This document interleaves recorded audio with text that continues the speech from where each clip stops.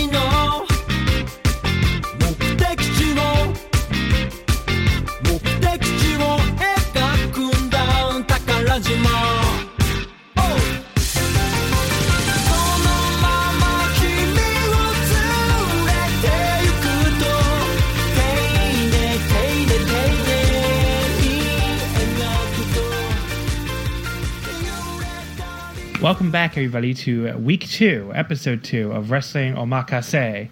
I am your host, John Carroll, and this week I have a new guest. I have Jeff Hawkins here from Shake Them Ropes on the Voices of Wrestling Podcasting Network. Jeff, how are you doing here on Independence Day? Great. I had to work, but I said no. So it's always a good thing to go with your independence and say, I'm out of town. I can't be tethered to my computer. The great thing about working, well, one of the greatest things about working for a nonprofit is that they use like any excuse to give us days off. So we had like a half day Friday, we had off Monday and Tuesday. So just been chilling here. So we need to get into a couple big subjects today. We're going to talk about the New Japan G1 and the US shows, since you were lucky enough to attend them both live, and I want to hear your thoughts on that. But before that, the main reason why we're here is to talk about World Wrestling Entertainment. Yes. Everyone's favorite and least favorite wrestling company. So Jeff, before you get into what your feelings on the current WWE product are, why don't you talk a little bit about your background in wrestling and like when you first became a fan, and why you're still a fan today. The irony of me having to review and critique WWE is that I didn't get WWE where I was growing up. It was actually later in my wrestling fandom, because I grew up in southeastern Virginia, which was Jim Crockett Promotions territory. Right. And unless you had cable, which, I was one of those kids who didn't have cable for a long, long time, you didn't get to see WWF at the time until Saturday Night's Main Event came about. I got into wrestling around 1983, 1984 is when I really became a fan. And as I went, my sweet spot for the most part is territory wrestling from about 84 to about 92-ish.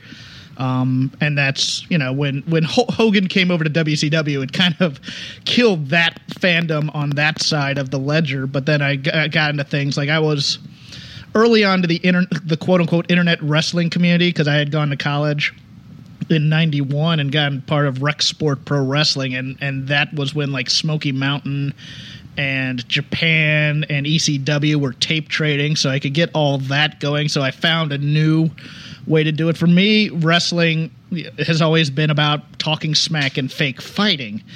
And WWE doesn't necessarily do either of those very well. But then again, I also think WWE isn't really invested in a wrestling product. It's a marketing product that uses kind of wrestling for it. And my approach to criticism has always been kind of to use little tidbits and things that I've heard over the years. And also I have a background in television writing.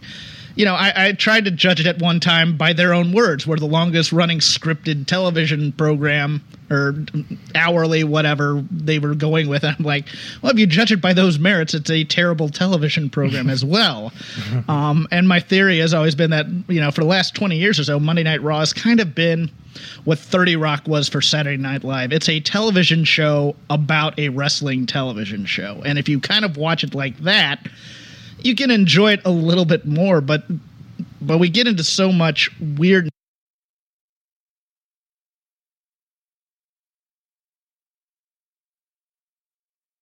with especially today's wrestling product, and so many wrestling fans wanting it to be something that it just doesn't want to be. And that's actually one of my big takeaways coming from the New Japan two shows. It's like this would never work with WWE. It's a completely different world, but it's a Venn diagram where all the fans of other promotions are inside this bubble of WWE because they have to be. But WWE has its own style and its own fan base, which can be surprising to a lot of people. So with all that said, you've been a fan of WWE going back into like, you'd say like the late 90s? No, I've been watching WWE since about the mid 80s. Mid 80s, okay. And what do you personally view as the change point from when it stopped being pro wrestling? Was it era? Was it? Oh, no, I think Hogan. I think Hogan. It became very. It was always to me the kiddie, dumbed down wrestling federation when I was growing up, when I was in my prime wrestling years. You know, you'd watch the NWA to watch burly, tough guys talk trash, get in the ring, fight, there was blood, and then you'd turn on this Technicolor product that was trying to sell you breakfast cereals and morning cartoons. Gotcha. And that's always kind of, I've always had a bit of a disconnect with the WWF in that it's never been my favorite promotion. But you end up talking about it every week. Well, I have other skills and I like to talk, so it's one of those things where it's like I can compare it from, say, an acting standpoint. I can compare it to a writing standpoint. You know what it does, though? I mean, I don't come from it from a I hate the WWF standpoint. I can come from it from a critical analysis of never having to be an apologist for it as well. Yeah, and that's I feel like this is one of the reasons why I wanted to have you on, because it's so rare to find somebody who actually still watches it every week that I wouldn't call a quote-unquote apologist, because I feel like so many people have given up on it in the past couple of years that it almost feels like sometimes when you're on Twitter, the only people still watching every Raw and every SmackDown are the over-the-top apologists, like people I'm not going to name, but I think yes.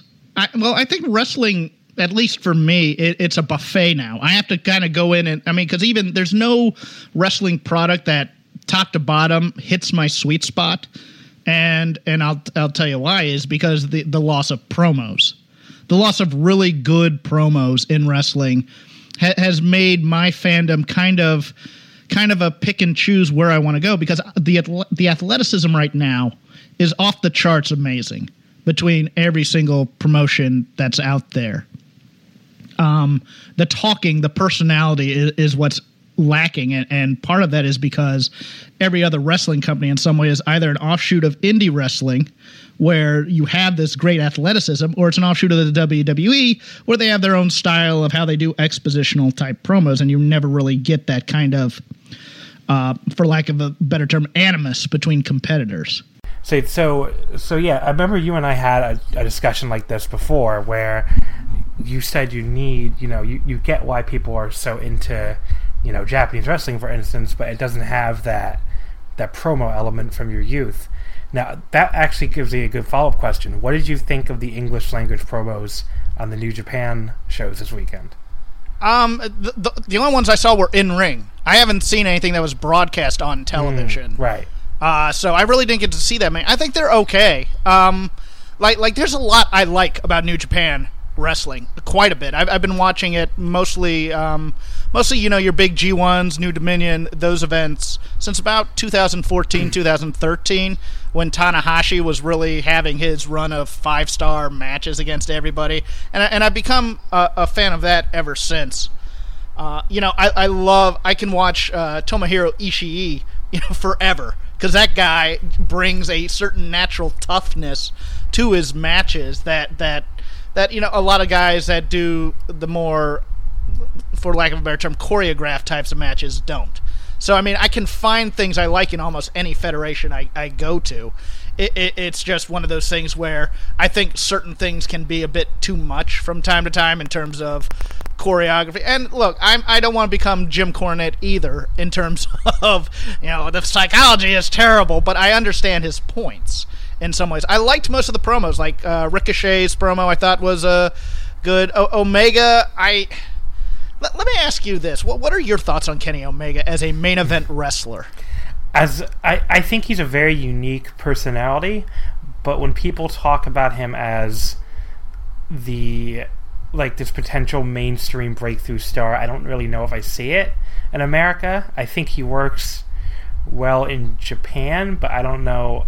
Like when Dave Meltzer started talking about him as the next John Cena, I don't know if I see that, because I think on some level, I mean, what I just called him on my Twitter feed was like Pedro Morales for weebs, which is like, just like he appeals to a certain fan base, and I totally get why he would be popular with the American Japanese wrestling fan base, but I don't know if he's going to have that kind of appeal to like a mainstream American fan base. I agree with you. I agree totally. I like Kenny Omega's athleticism. I do, but for me, a lot of his mannerisms are still playing to the back of the room, a little broad his instincts are a little bit broad comedy still to me. I mean, to me, he's the guy who could still pull out the chainsaw arm at any point just to pop a crowd type of thing, and I think he's missing a certain main event veneer. Maybe it's toughness, maybe it's just being a little bit more serious in his promo style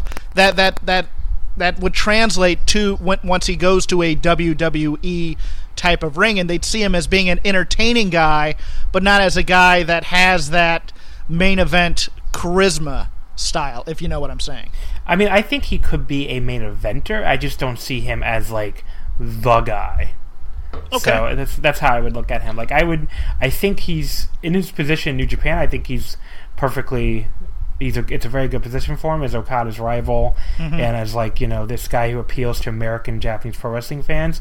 It's just when Meltzer starts talking him up as if he's signed, he could be the next John Cena. That I don't see. Yeah, I don't see him being the guy in an American pro wrestling company, a mainstream American. And Dave has his certain biases and things. I feel the same way when he talks about Adam Cole as being kind of a next main eventer. I'm like, I like Adam Cole a lot. I just think that if he went to like a WWF, they'd look at him and go, he's a small guy. We'll put him in the 205 division. Yeah, probably. I mean, Kenny does have that going for him. He's not really that much smaller than a lot of guys they put on top now. Right. So, he is about John Cena's height, maybe not his muscularity, but yeah. So that's a good topic though. What keeps you watching WWE now? Is it just out of habit? Is it just is there something in WWE you feel like you still can't get anywhere else? Well, I watch WWE mostly because I do 2 shows about a week. But there is a lot of good in the company. Like NXT to me is a great small professional wrestling organization. They book like it's pro wrestling, and I really. What really got me going, when I was doing Shake Them Ropes, I almost quit after the first year because up until they got that top 100 list where we could go into the network and watch some things that, I really liked and I could explain the historical context of it, there was a lot of really poor stuff on the main roster. And I started watching NXT, and this was when, the horsewomen were just starting to come around. I mean, I think Bayley and Sasha were still mid-card at that point. But they had, some tag teams in there, and tag team wrestling has always been a big thing with me. And I really started to enjoy just the simplicity of NXT as a wrestling promotion. But overall, I still love pro wrestling as an art. I do believe it's a performance art in some way. I'm in the performance arts out here doing, small theater, black box improv and things of that nature. And there's a lot of overlap right now between wrestling and improv out here, which is mind-blowing in its own right. I enjoy...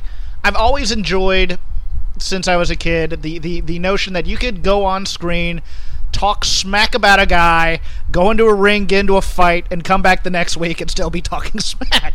And wrestling for me, especially WWE's main event, they still do very well because they still take care and concern. It's the other 90% of the roster that is so slapdash that you're going, well, if they did this right, or if they pull out all the stops in this match, or if they're allowed to do this, you kind of have to do your own kind of wish casting for the rest of the card.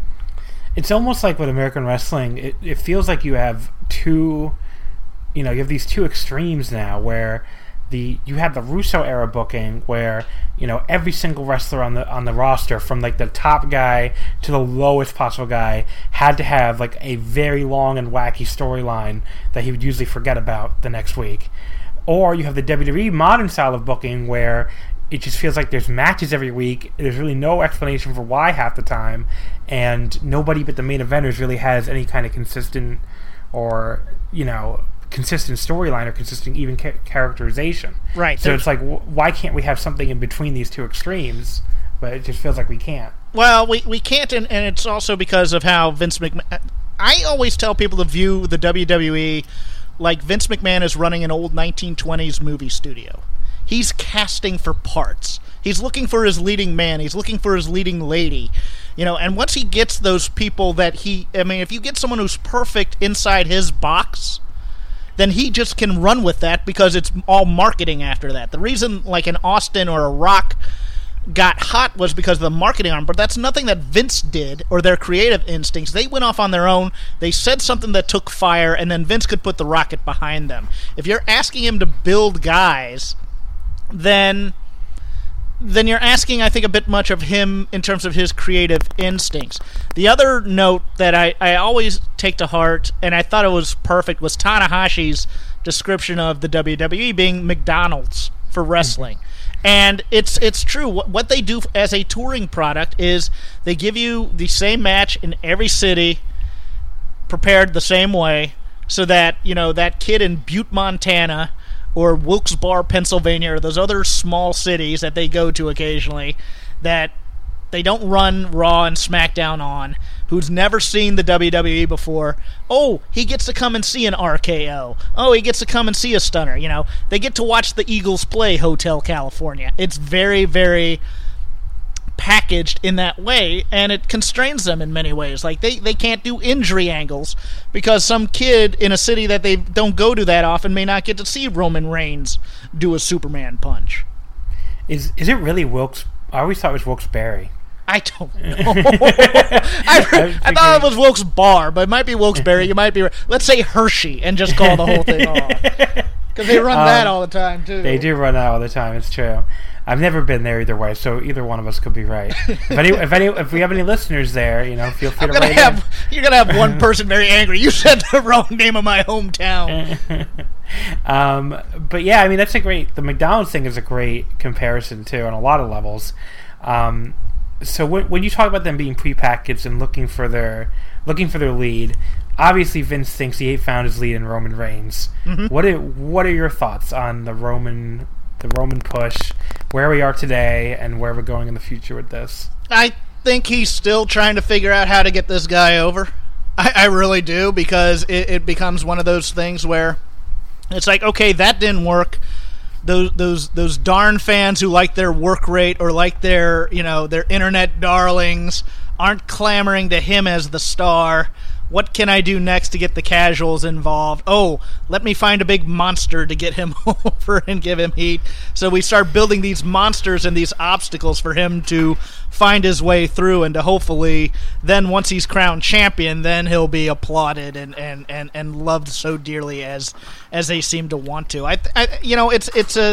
It's an experiment that's going to be ongoing until he gets it right, and we're just going to have to sit back and wait until he gets it right. But you really don't see them ever giving up on it?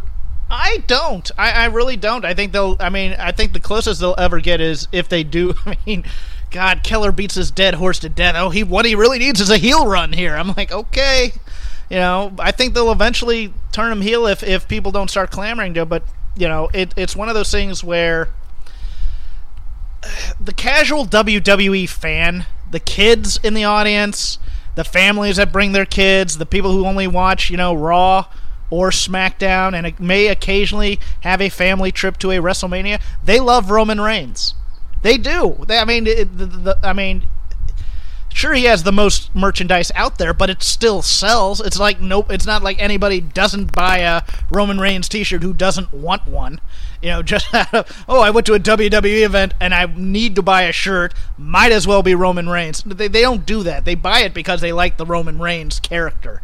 It's the most. I think we sometimes. I'll give you an example. I went to WrestleMania for the first time 2 years ago in Dallas, and it's amazing to me how people want the things that the rest of us hardcores don't like. They want to see the Dudleys do the "What's Up" spot and Devon get the tables, and they want to sing along with their favorite characters doing their catchphrases during a promo. That's the WWE experience. That's what they want. That's their fan base. Whereas we want great matches and heat-building feuds and great promos and things of that nature. So there is a disconnect between whether or not the Roman Reigns experiment is working in many, many ways. Yeah. It's an interesting debate because obviously the people that are going to make the most noise, especially on Raws and pay-per-views, are the ones he's not connecting with at all. So then it becomes a question of how important it is actually to appeal to those people, and when it actually might start rubbing off on the rest of the fan base. Well, it's weird because you're going to also get now, you have what I call ironic wrestling fan. The people who thought it was a great thing for them to put the title on Jinder Mahal, and are really getting behind Jinder and saying, oh, look at Jinder, he's getting so much better. There may be that faction of fan base that eventually turns and starts cheering for Roman as well. Well, I think they already kind of are, actually, but okay. It's interesting. So maybe switch gears a little bit. So one thing I've noticed in the past, let's say 10 years or so, is we've lost kind of the last generation of wrestlers that kind of came before the post-Attitude Era. Like when you look at a Shawn Michaels retiring, that was a big one to me as far as a guy who can really trace himself back to the old days and what it used to be like. And it looks like we just lost the Undertaker on top of that. A lot of those kind of guys are kind of have left the scene. What do you think as far as a hole they've left in the modern WWE? Do you think that's a big deal that we've lost guys who can go back to the pre-writer days? I think in many ways, yes, because I think in modern parlance, you still make money in wrestling with your mouth. That's why Kevin Owens and AJ Styles, the whole face it runs the place thing, really got him over after doing great matches in addition. Those are the things that give you longevity in the WWE.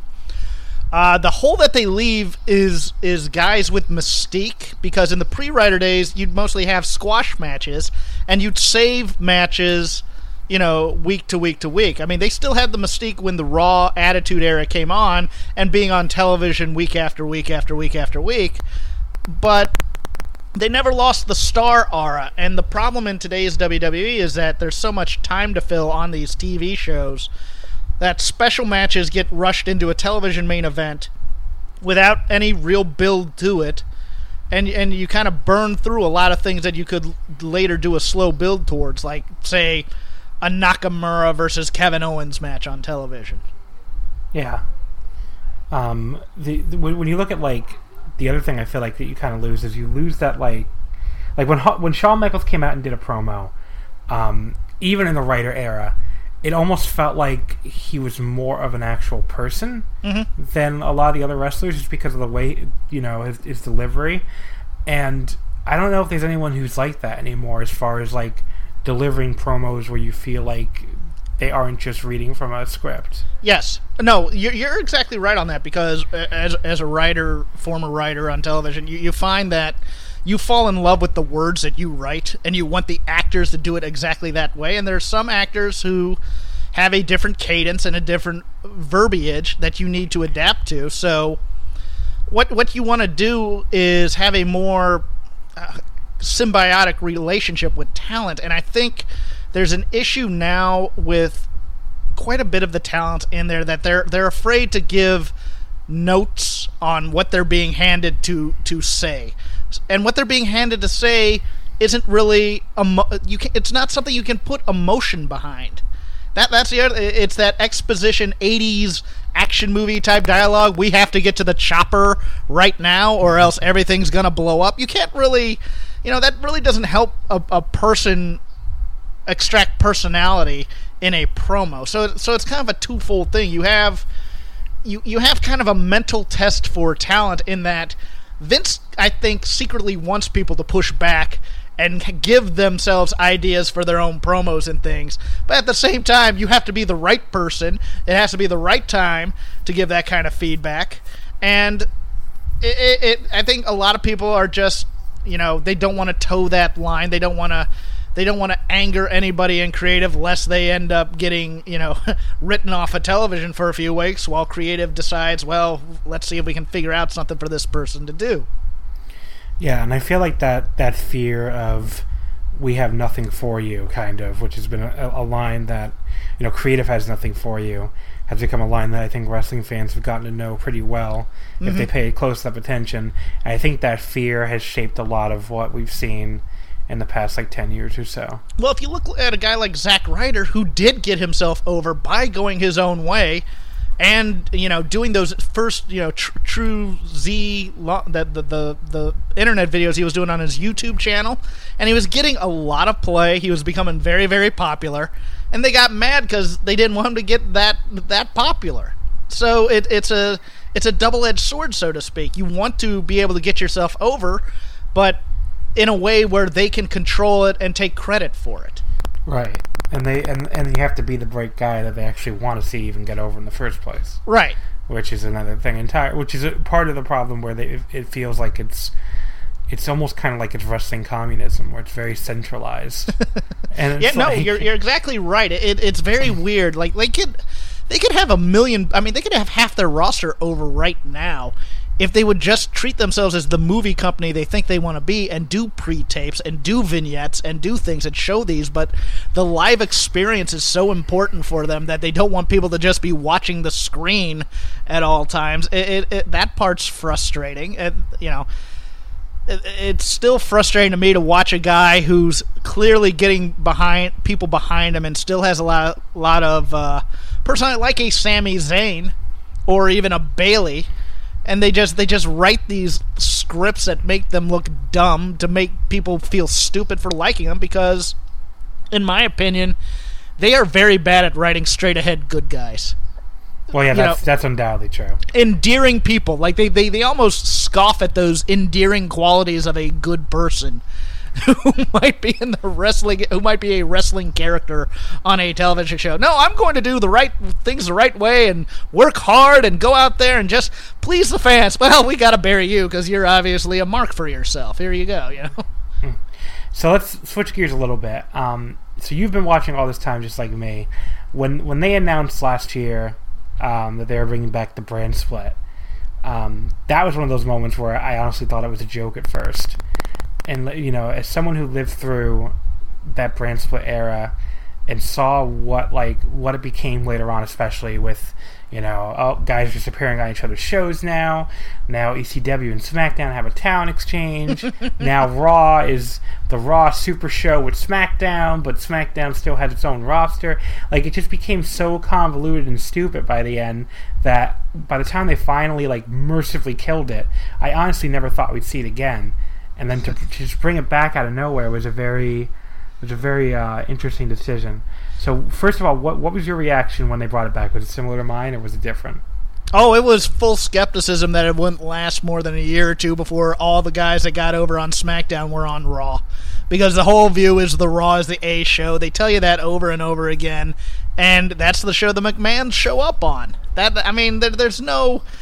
I was thinking, okay, yeah, what they'll do is they'll use SmackDown to build guys that they may see something in, and as soon as they get hot, they'll put them over on Raw, and they'll trade guys that are on the downswing on Raw, and to hopefully build them back up again. But that SmackDown's going to be the feeder. What I was hoping they'd do is put, say, the women in tag teams on one show, and then let Raw be the sports entertainment show. For me, the thing coming out of the brand split was that SmackDown, when it had the SmackDown 6, was a far superior wrestling show, and Raw wanted to be the comedy variety show, so to speak. So you had those two varying products, but as soon as SmackDown got any kind of juice of any kind, they put the kibosh on that, and that's exactly what they did here when, say, those Talking Smack segments, or the likability of the authority figures, which is... Oh, God, I could do without authority figures in my wrestling, and the rumor is they're going to put one on 205 now. Really? Yeah, that's the rumor, and it's I could do with... when this brand split happened, it was obvious SmackDown was a better show because of the more likability of the people running it on screen, and also it was more straight ahead as a wrestling show, whereas Raw was a show about a wrestling show. And then they just decide, we'll bring The Undertaker back as part of SmackDown, and then the next week, I can go anywhere I want now because I'm The Undertaker. It's the same problems ad nauseum because they don't want anything to overshadow Raw. So that's kind of how you've seen it played out, too? Because it felt like SmackDown, to be honest, I haven't been watching, so I have to... defer to other people's opinions here, but SmackDown last year felt like it had a little bit of buzz to it, and then this year it's kind of died pretty quickly. Yes, it has, because Daniel Bryan's been gone for a while, and that's always helped. They took some of the guys who were getting much... Look, SmackDown made Heath Slater over in the course of a tag team tournament where he had no business getting over. That SmackDown was doing some good things, getting guys who ordinarily wouldn't get a push getting over, which is shocking to just about everybody. But they also did, Dean Ambrose is the most boring character on television to me in terms of a wrestler. They kept doing that, but at the same time they'd have those little moments like the Miz and Daniel Bryan's interaction on Talking Smack, which to me helped the SmackDown product overall by being basically a real live promo class captured to tape. Yeah. So SmackDown then kind of went down the tubes. What has Raw been like throughout the brand split era? I think it's been a lot of experimentation without any forethought. Putting the 205 guys on there and giving them their own brand, but then taking away what was special about the CWC for them really hurt. I think that the Divas Revolution and how they handled the women's wrestling to try and augment the product was really, really cynical in many ways and really did not work, and it was meant to get...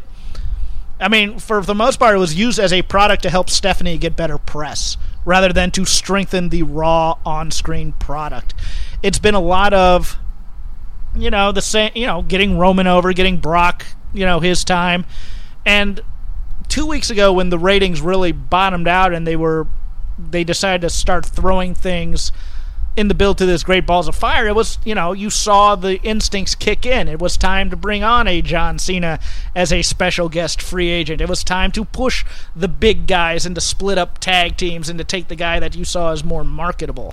So, I think it's it's been a lot of the same Raw playbook, and they just haven't. And what they do is they just blame the people that they blame the ingredients rather than the chef. Yeah, and obviously being 3 hours can't help either. No. What do you think of the 3 hour thing? Do you think it's overblown, or do you think it's fair? Oh, it's very fair, especially if you watch live, which I don't anymore. I watch it the next day, and I edit out the commercials, and I go on the elliptical and I watch it, because I just cannot sit through. What the commercials do is make me realize how miserable I am at times watching this product. But they've had some good programs, some great 3 hour programs. When they set something up as a through line for the entire show, that's when they really do their shows well. But the whole 20-minute promo to begin the show, you can tell how they've segmented everything out. I mean, when something goes wrong is when it gets really interesting. It's kind of become Saturday Night Live in that respect, in that you watch for the live aspect to see, like the LeVar Ball segment fascinated me to no end because of the car crash aspect of it. It was like, I think my terminology was, it was like giving a 4-year-old a chainsaw and seeing what would happen. I mean, those are great, but it's very cynically segmented out to me, and it really, the 3 hours isn't what bugs me. It's that they put on every feud every week, and they do the 50-50 booking to make you think it's a build, and it really isn't.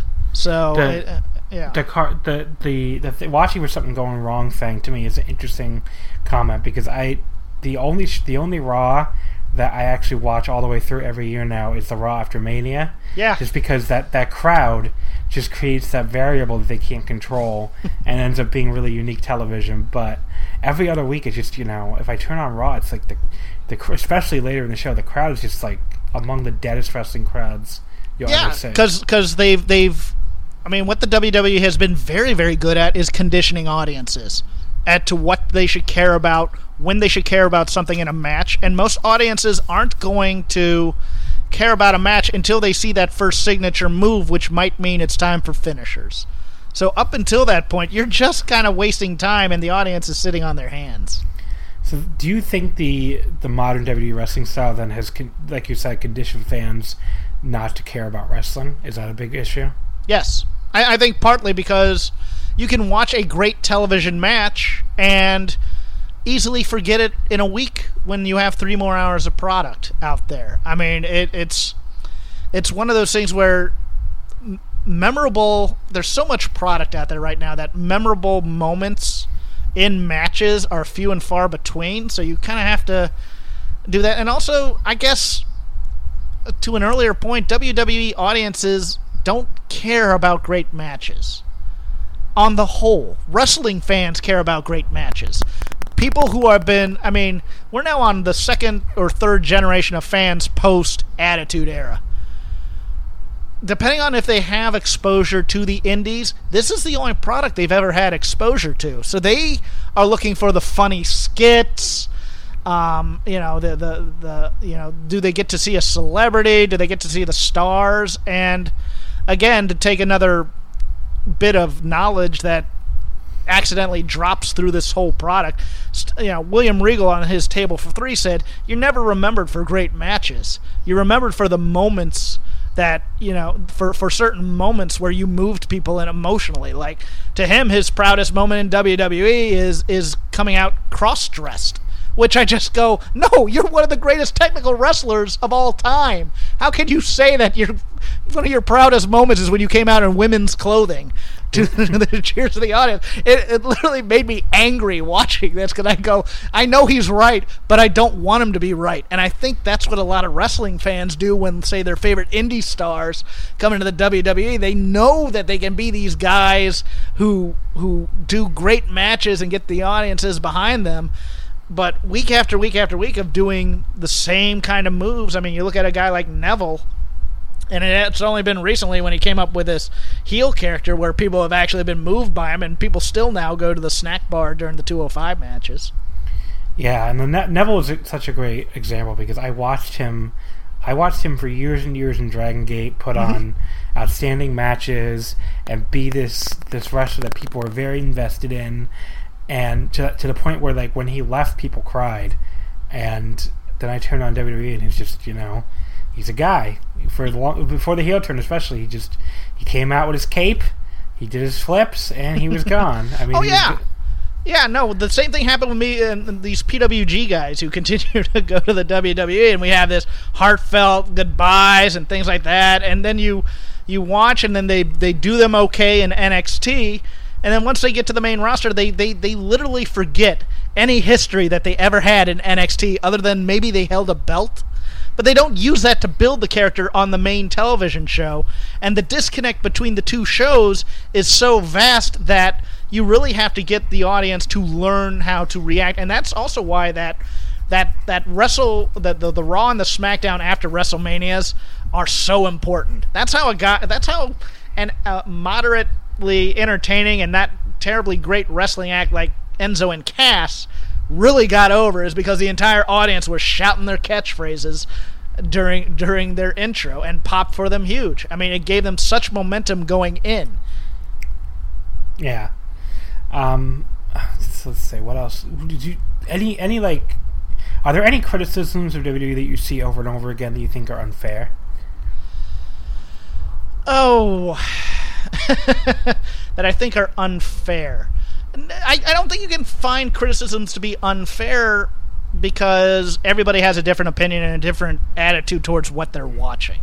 So not to say that I think it's unfair when, let me put it this way, I think we as wrestling commentariat and people who do podcasts and people who interact with wrestling Twitter put a much higher bar on what they expect the WWE to do versus what the WWE is looking to do.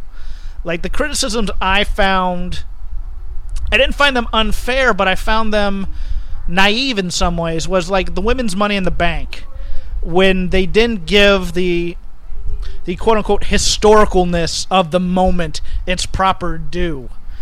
And I kind of, I understood the criticisms that, it should have been a straight Money in the Bank match with none of this interference and none of this gimmicky type crap that they did.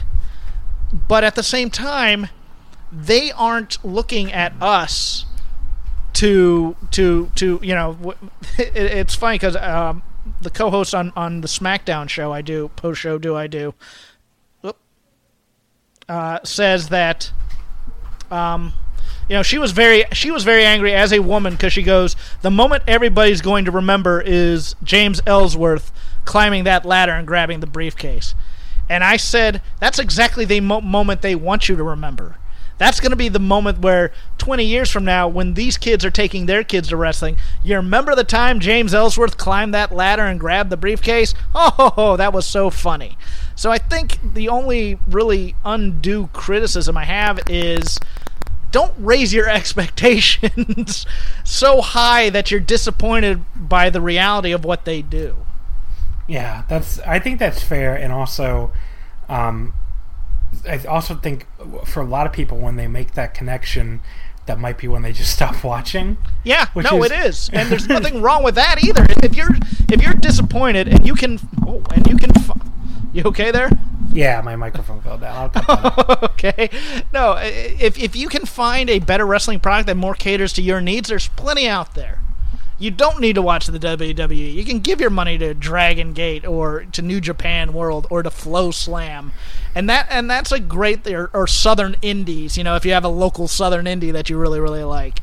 The moment where your intelligence is just to the point where I am so vastly insulted, because they don't, they kind of, it's like a bad marketing company that's doing a lot of focus group testing to think of the dumbest way to bring across a message. They don't write as if their audience is smart. They write as if they're dumb and need to be explained everything over and over again. When you hit that breaking point, sure, go away for a while until you hear about a big match that's coming up, like Joe and Brock, which I'm excited for, but I could also see them honestly doing Brock squashing Joe in about 2 minutes. It could go either way for me.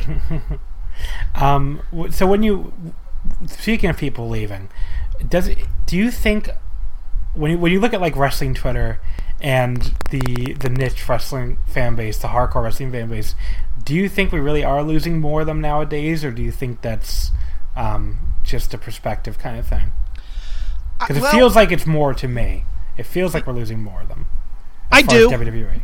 But I think it's cyclical. I think also, it depends on mainstream popularity of wrestling as a whole and the trickle down effect therein. I think you have a lot more I think the wrestling hardcore fans of smaller promotions are far more knowledgeable than they used to be, say back before the internet and back before you could communicate instantly, and when you were relying on, say, after mags for results and things like that. But I also think, look, it's never gonna be cool until it is. It's one of those things where wrestling's never going to slowly achieve coolness. It's going to get that moment, that flashbang moment, and it depends on if they materialize or not on it to make it cool again. The last time we really had a moment like that was the CM Punk pipe bomb promo, and they chose because they were scared of the heat and they were scared of not being able to control the buzz about it, and they weren't able to control it. They basically blew all the goodwill that they were getting in mainstream media over that. But, if you talk to your average person, they still view pro wrestling as that fake carny stuff I used to watch as a kid, and then I grew up out of it. It's going to happen. But okay, so from the other perspective too, as far as like the bubble goes, do you think more and more people are just giving up WWE, or is that again like a perspective kind of thing? Like they're moving on to other promotions just because there's so many other options out there, or is that just kind of like a weird way of looking at it? No, I think it's very weird because even the most hardcore of hardcore indie fans will still want to come to WrestleMania because it's WrestleMania type of thing, if you know what I'm saying. We eventually come back to the big ship to follow it, but we don't have to follow it as closely as we once did. So that gives us the time to explore the things we like or the things we want to watch.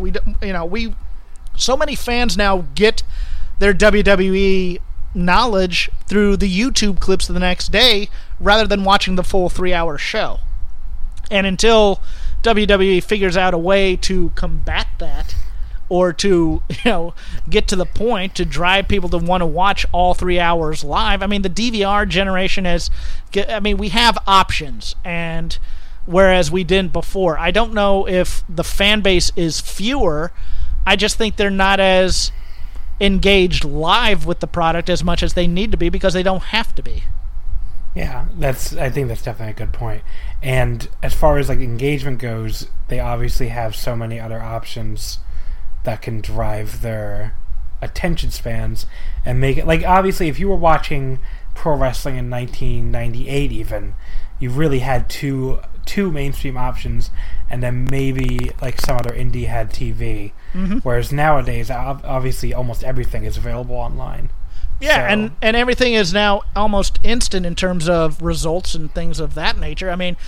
When I did live updates or live recaps of Raw, they wanted it on the site within an hour. So an hour after the program happens, I can go to a website, I can read the results, I can decide what's worth it, what's not, based on that critic's thing, and then I can seek it out later the next day. I don't have to wait, I don't have to record, I don't have to do anything. Yeah. So when it comes to WWE and okay, I'm going to cut this out because I lost my train of thought. There's another question I had, and then I totally lost track of what I was going to say. Go ahead. I got plenty of time to think of it. Yeah. Let me see. There was like one other big one. Okay, I got it. Okay. So, the WWE, the WWE universe. One thing I think a lot of people have noticed, and I made this point myself recently on Twitter, and which got a lot of retweets and a lot of heat at the time, is that basically the booking of WWE post-universe is almost like a post-wrestling promotion, kind of, where the actual results don't really seem to matter too much. First of all, would you agree with that premise? Yes. And what do you think it's doing to wrestling as a whole to have that kind of feeling in the booking of major pay-per-views? I think it's filling space to fill space in many ways, and there's not as much emotional engagement with the product. And it's, you know, when we were going about cold audiences earlier that were conditioned, I mean, the thing that popped a crowd most was a 30-second match with Goldberg and Lesnar this year, or I think it was last year, actually, in November, and nobody was expecting that. And you're like, oh, wow, you know, what it does is it lulls you into a sense of complacency a lot of times. And that's, you know, Vince's, you know, if you've listened to Triple H talk about Vince, he goes, think of every day as your first day on the job. Well, they also think of that in terms of won-loss records as well. It's just filling space with characters who say things that don't really matter to fill the space, and to, you know, you win a match, I win a match, we blow it off at the pay-per-view, you move on to the next guy. And what it's done is it's made everybody accept the people that they feel are unimportant, and when they come back to decide, okay, maybe we need to do something with this guy, they'd much rather find someone new than use the people that they already had. It's that new toy syndrome, so to speak. And then obviously, too, the other big critique that I think plays into this is with, you know, guys like Goldberg and the former stars that come back and immediately overshadow the entire roster because they haven't been booked in this, you know, in this post-wrestling hell. Mm-hmm. So that's a cool follow-up question. What is the reliance on the past stars mean for wrestling's future? Like, eventually we have to run out of old guys, right? You'd think that, wouldn't you? But, I mean, I thought that 10 years ago, and they still keep on popping up. It's amazing to me. I think it's bad overall. I do. I look at... I always said, I've been saying for weeks now, and it's driving people who like me actually crazy, that Bayley is $1 million character. And they just absolutely burned through anything good about her and have wasted all that money that was possibly on the table when she wasn't as well known as she is now. What it does is it tells the audience only these guys who were here when it was very, very popular are special. These guys don't matter that much. And yeah, they may put on a great match, but really, are they memorable? Are they memorable like a Goldberg? Like, I think you're going to get Kurt Angle at WrestleMania next year, possibly, fighting. You know, they always seem to find the guy that's on their last legs but has one last good match in him, and we may have 5 or 6 more years of this still, because The Rock can still possibly have a match. Angle, Jericho will definitely probably come back, you know, after a couple years off in there. You're going to keep getting this until basically Triple H can't get in shape anymore. Mm-hmm. You know, and it really is disappointing to me because, I could see being frustrated if it were me sitting there and going, look, I busted my ass here all year, and you can't think of anything for me to do other than the Andre the Giant Battle Royal. Screw you guys. You know, that's to me, it disheartens me to many ends because it's like watching a tribute show in some ways, and I don't want wrestling to be that necessarily. I like having old school style. I just don't necessarily like having old school in there. Yeah. And then, the other question I've always had is, we're in the 2030s or whatever. Will they just bring back the people from now and act like they're the big old stars, and will that work? Because I could see them trying it and be like, here's Shinsuke Nakamura. Here's Kevin Owens. I can see Kevin Owens being, those guys that they actually did eventually get to the top. Doing like a very simple match with whoever the guy is now. Sure. Those guys that are like 20, 25 right now, and in what, 12 years being the guys on top? Sure, I could see that. Yeah. Oh, Kevin Owens, he was and Kevin Owens, but see, Kevin Owens has a mouth. He can talk. He can get that program over. Shinsuke, right. I don't see that happening necessarily. I mean, I don't really like how they're dealing with him now.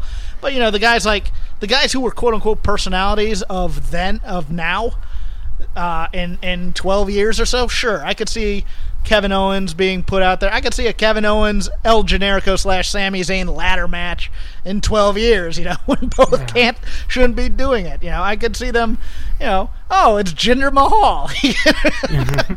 Former WWE champion Jinder Mahal. Oh, yeah, sure.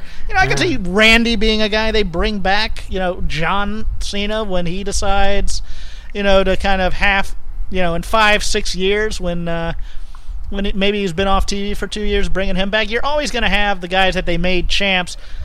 Braun Strowman's young still. Bray Wyatt comes out and cuts some rambling, stupid promo. Yeah, sure, you can have that. And I remember that from my childhood. Let's cheer and turn on our phones and wave them.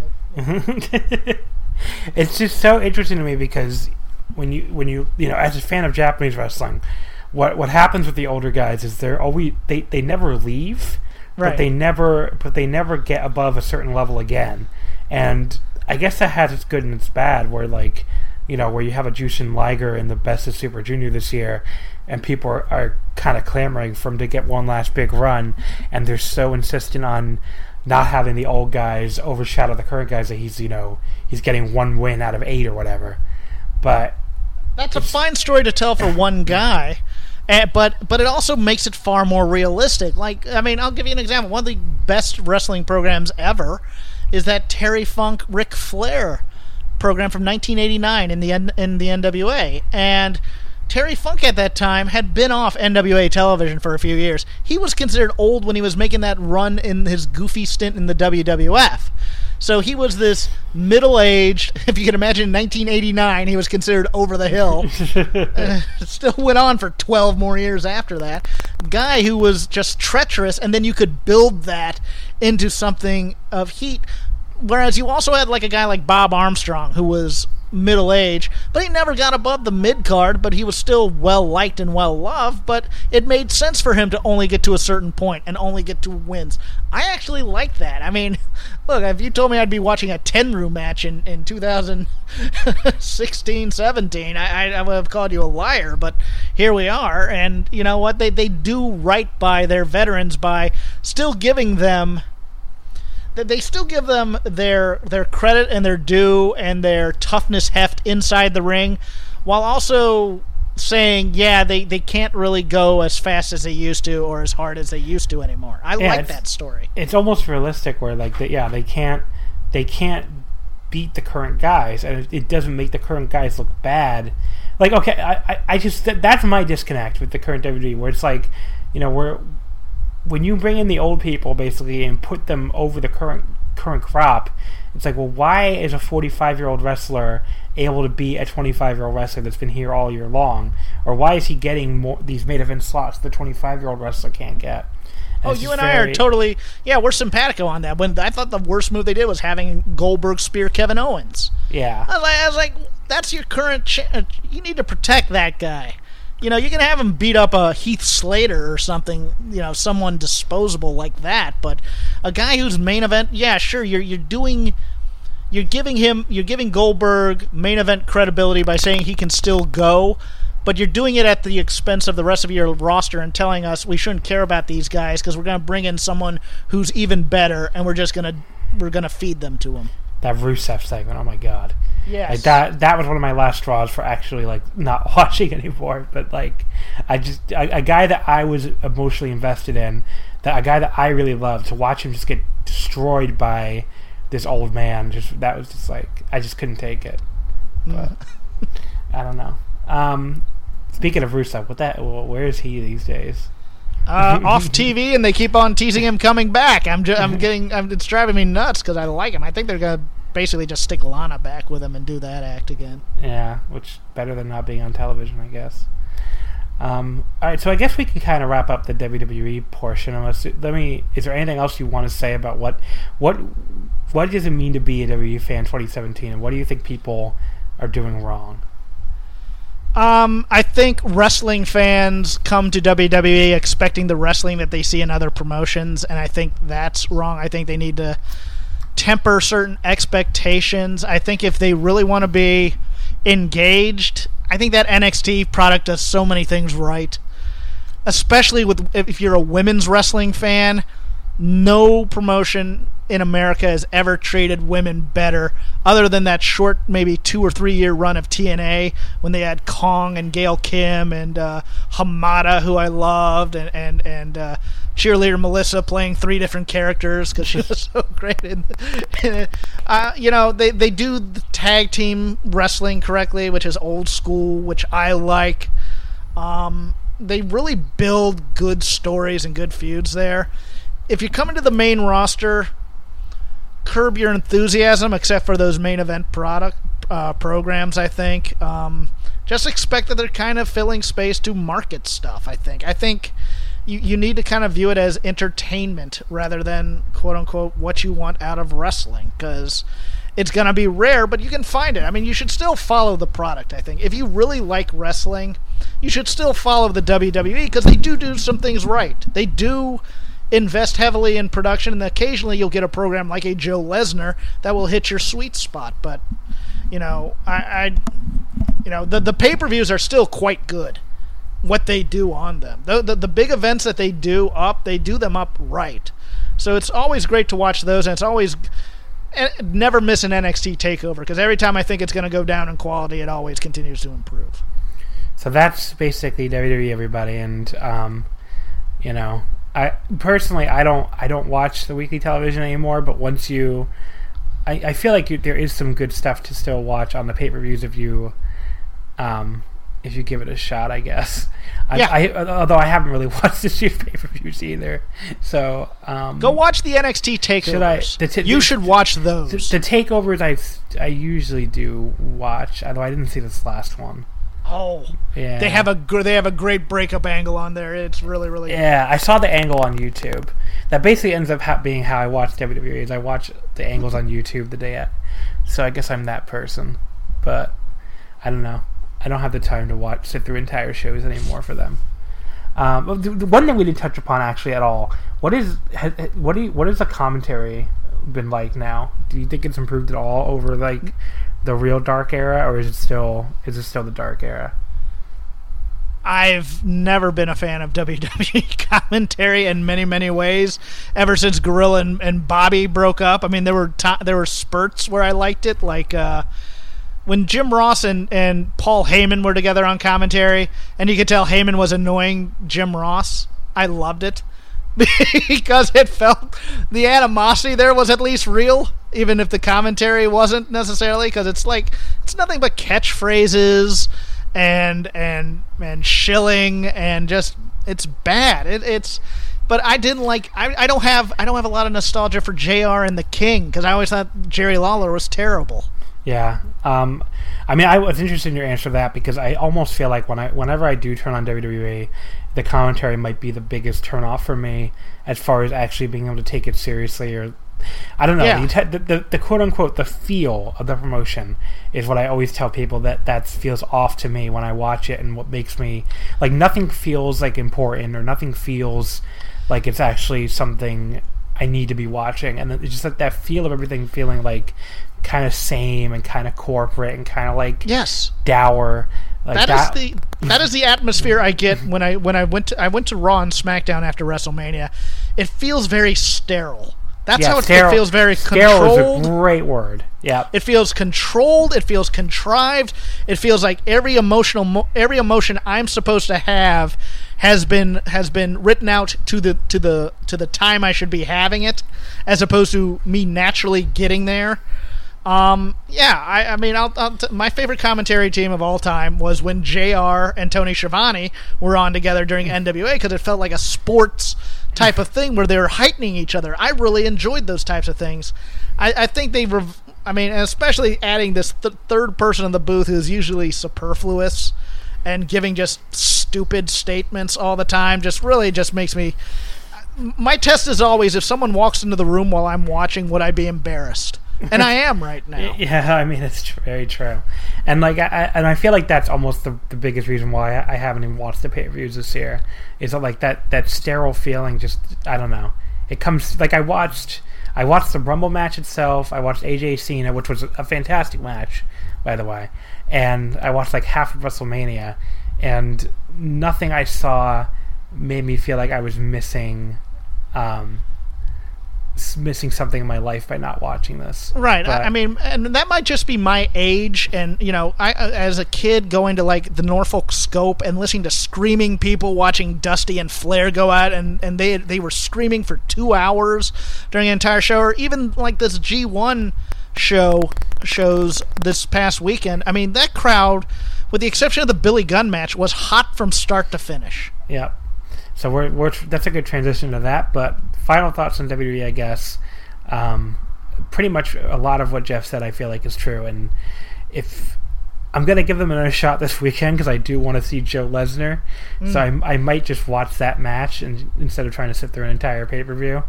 But yeah, I mean, there's good wrestling is what I would say. There's good wrestling. If I were you, I'd watch the pre-show too, just because I think that Tozawa Neville match will be pretty good. Oh, and it'll be up my wheelhouse too. See how disconnected I am? I didn't even know that was happening. But I should definitely check that out too, probably.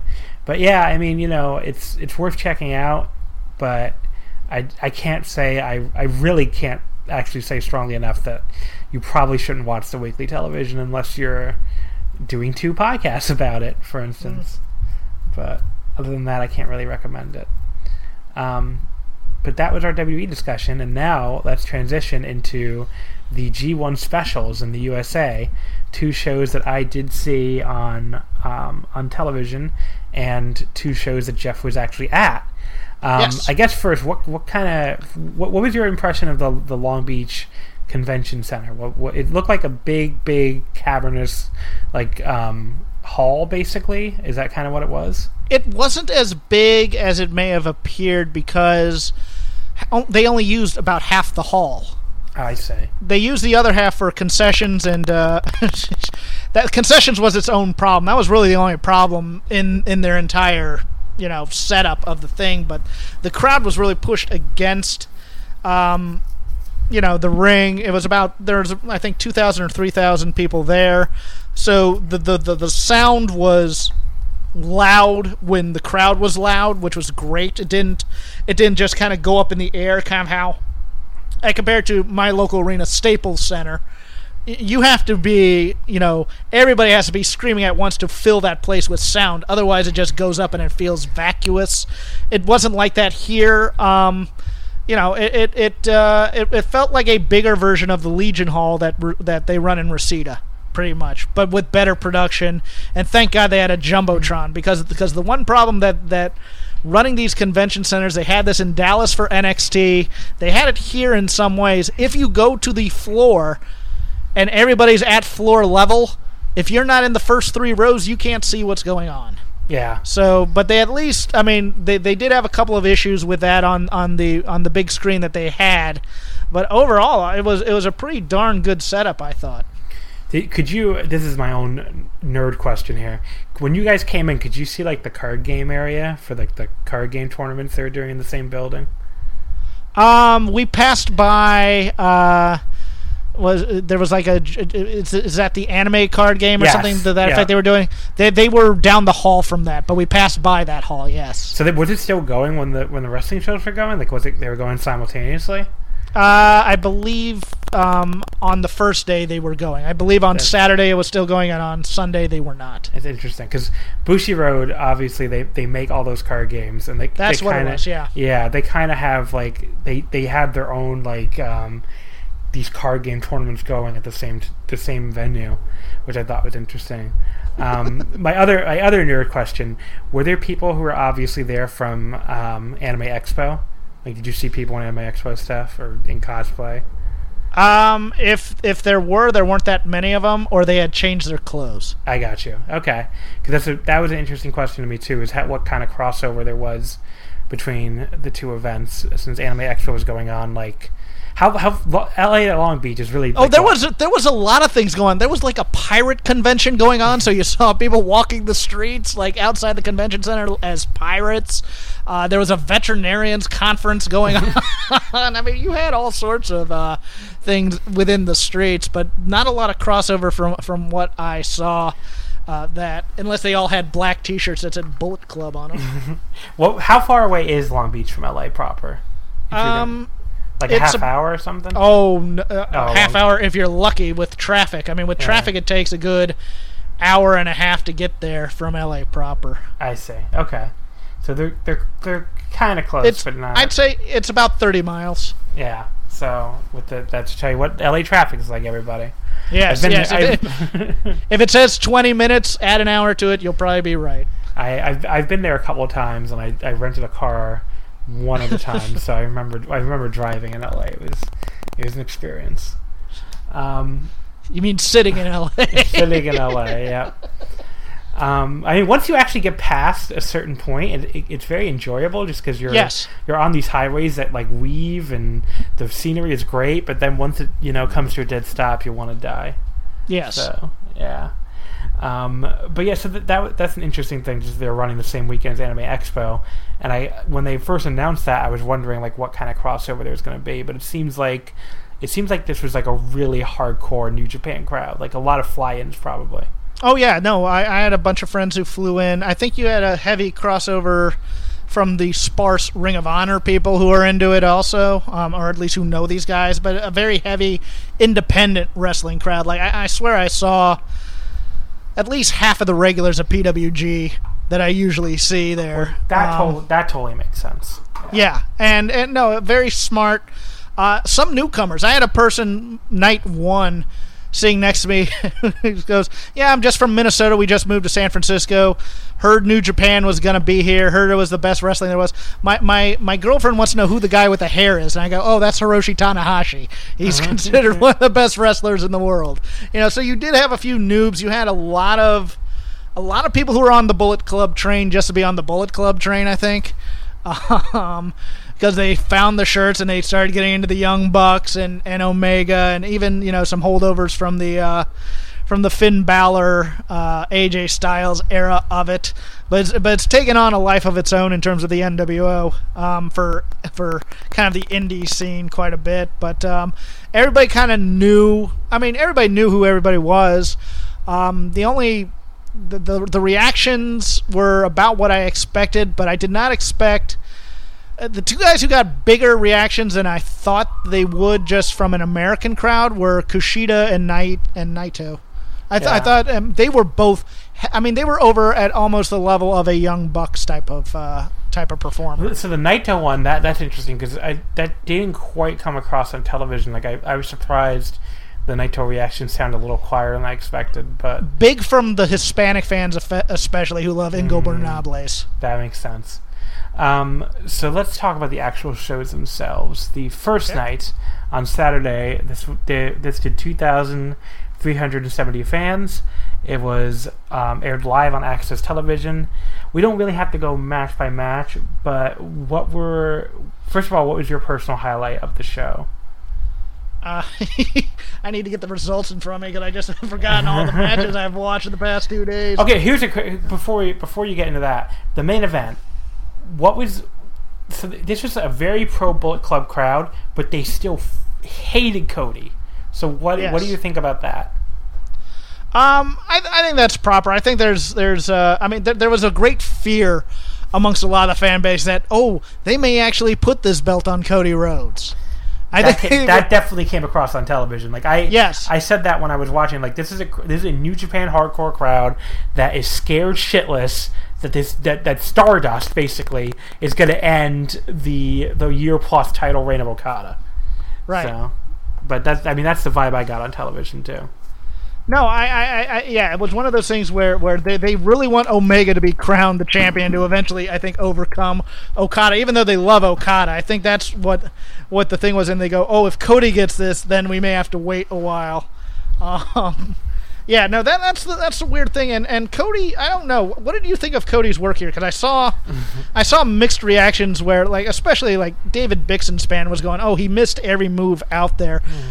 I didn't think it was that bad, but I also think Cody Rhodes, in a way, probably should have not gone on the indies immediately and maybe taken a year in the New Japan dojo to learn a bit of a tougher style. I would definitely agree with you there. I mean, I thought this match was not that great. I gave it like 2 1/4, so I was not a big fan of it at all. And I saw a lot of other people that like had it at like 4.25 and higher, which is like I was very amazed by that reaction. Like I didn't think it was awful, but I did see Cody blowing some spots. I got where Bix was coming from with that. There were a couple things with like his for some reason they really did not have the timing right on his springboard kick and like the teases of it. Like that looked really awkward every time they did it.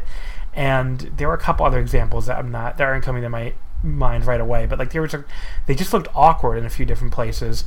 Considering how smooth Okada usually looks, I have to kind of blame it on Cody. As far as like the people giving him a lot of credit for his stalling and like getting in the crowd heat, but like I said, I think that was a New Japan hardcore crowd that was going to be scared shitless of Cody winning, like almost regardless of what he did. So I felt like the amount of credit he was getting for working the crowd, I thought was really overblown. I don't know. Yeah, you were in the crowd, so you could tell me better than me, probably. Well, Cody played his role as a guy that the crowd hated to a T, I thought he was really, really great in terms of, just even the stalling to begin the match, where he went to kiss Brandy, who was in the front row and had come down with him. I think that was really, really, he played this crowd like a guy who everybody kind of begrudgingly likes him for being in the Bullet Club, but they also just don't want to see him be that main guy in the promotion that they love most. Okay, I have the results in front of me, so I can tell you what shocked me and what not.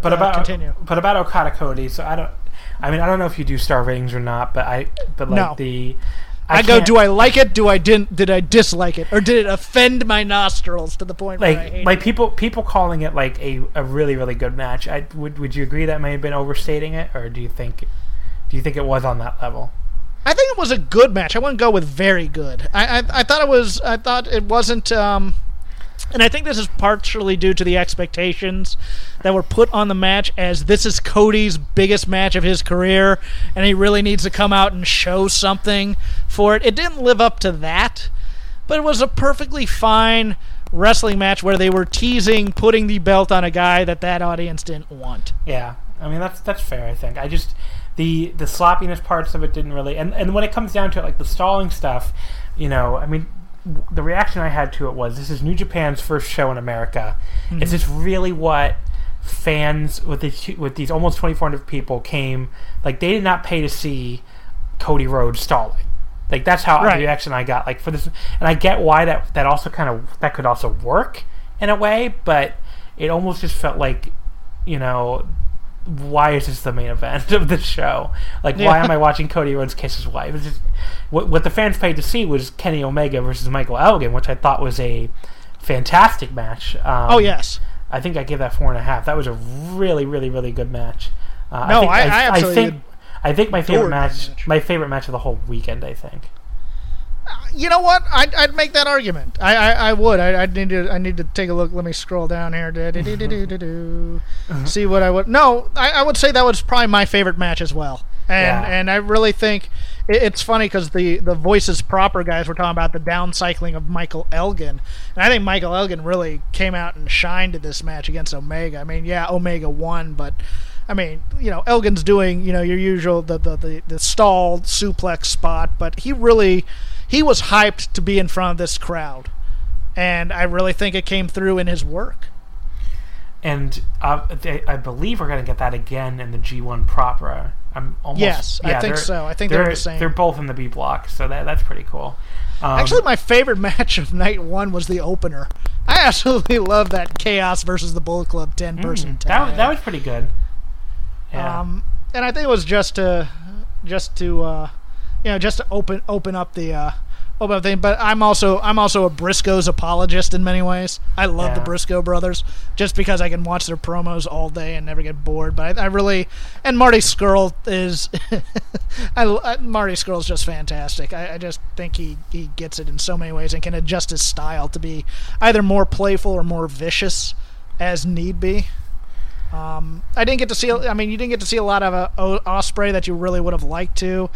And the Bucks, I think, were kind of tempering their stuff to wait for the next night's tag match so that they could really pull out all the stops. But I I really enjoyed that opener. There wasn't anything that I didn't like other than maybe, the Hunter Club, which why they even exist is a great question at this point.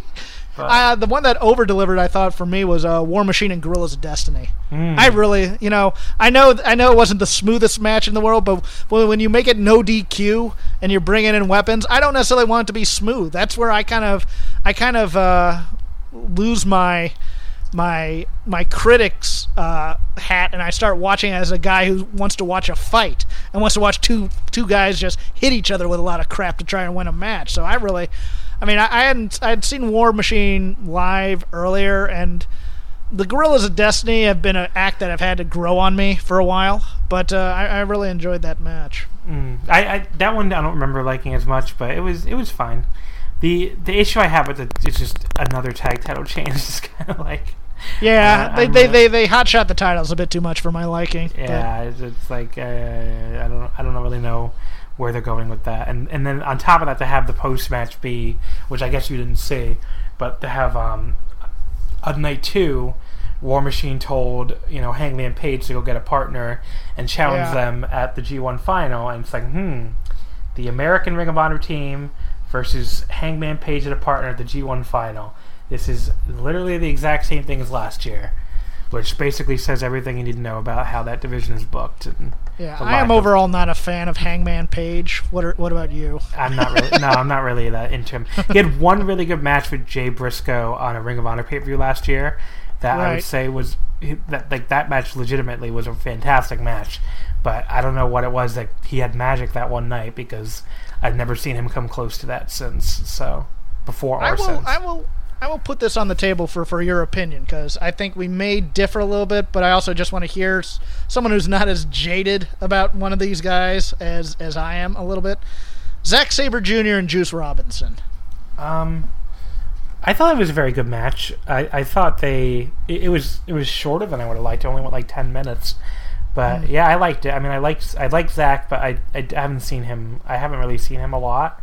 So is that the guy you're talking about being jaded? Yeah, about? I am not the world's biggest Zack Sabre Jr. fan. I have said this to much derision. I mean, he's gotten better for me in terms of my earlier criticisms, because when I'd watch him in like PWG, I'd be watching him on the ground, just basically he wasn't selling. He'd basically just be waiting to get up and hit a guy with a forearm or something. And I tend to find some of his offense a little too cutesy as opposed to really trying to win a match. But I think he's better in New Japan from that perspective, though, because he looks more vicious when he's doing it here. And I think it's the Suzuki-gun affiliation, even though people can't stand that. Yeah. I go, well, he has to be a little bit more heelish, which is kind of, I think, helping him in many ways. I was very intrigued to see how Juice Robinson would do in this match, and he's a lot taller in person than I thought he'd be. He was way more over. He was way more over than I expected him to be. And that was he is very over. Yeah. part of the crowd being more hardcore than I expected them to be is that they just, like, if you have a crowd full of people that had just seen the Dome or whatever, like, they wouldn't have cared about Juice Robinson, but these are clearly like a crowd full of people that watch New Japan World and stuff. Like Liger being over, I understood. Naito's response was a little bit heavier than I thought. Juice Robinson being a guy that people were clamoring for a win, especially over the non-Zack Sabre Jr. Contingent, which was strong in this thing. The especially amongst the PWG faithful who love him as their champ. I was not expecting Juice Robinson to get this huge of a reaction live, and it really, I don't know if it came out on TV as being big. It definitely did. I mean, okay. I was pretty shocked by it because I didn't expect it going in at all. I thought he did well for himself. I won't go so far as to say I really loved Juice Robinson here. I think some of his he's obviously been watching his Y2J tapes in terms of getting charisma for the in-ring stuff, in terms of what he's yelling to the crowd to get fire. But his leg lariats are fantastic, I think. I really like that part of his game. He does a really good leg lariat, it's true. So overall thoughts on night one? I assume you had a great time. Oh, I had a great time both nights. It was I mean, night one was strong. Night two was epic. Let's put it that way. I really I mean, I thought, well, that was a great night one. Let's see if night two can top that, and night two just absolutely blew it away, I thought. Interesting, because watching them both on television, I actually liked night one better. But okay. I guess we can get into that. So I liked night one with. See, the problem is there's no the match involving Billy Gunn night one was so short that you couldn't be offended by it. that is a good point, actually. So night two did 2,305 fans at the same location, July 2nd, 2017. Interestingly enough, a little tidbit for people if you're not aware. There was Japanese commentary for both shows. The night one had Kota Ibushi on commentary in Japan, and night two had Milano Collection AT.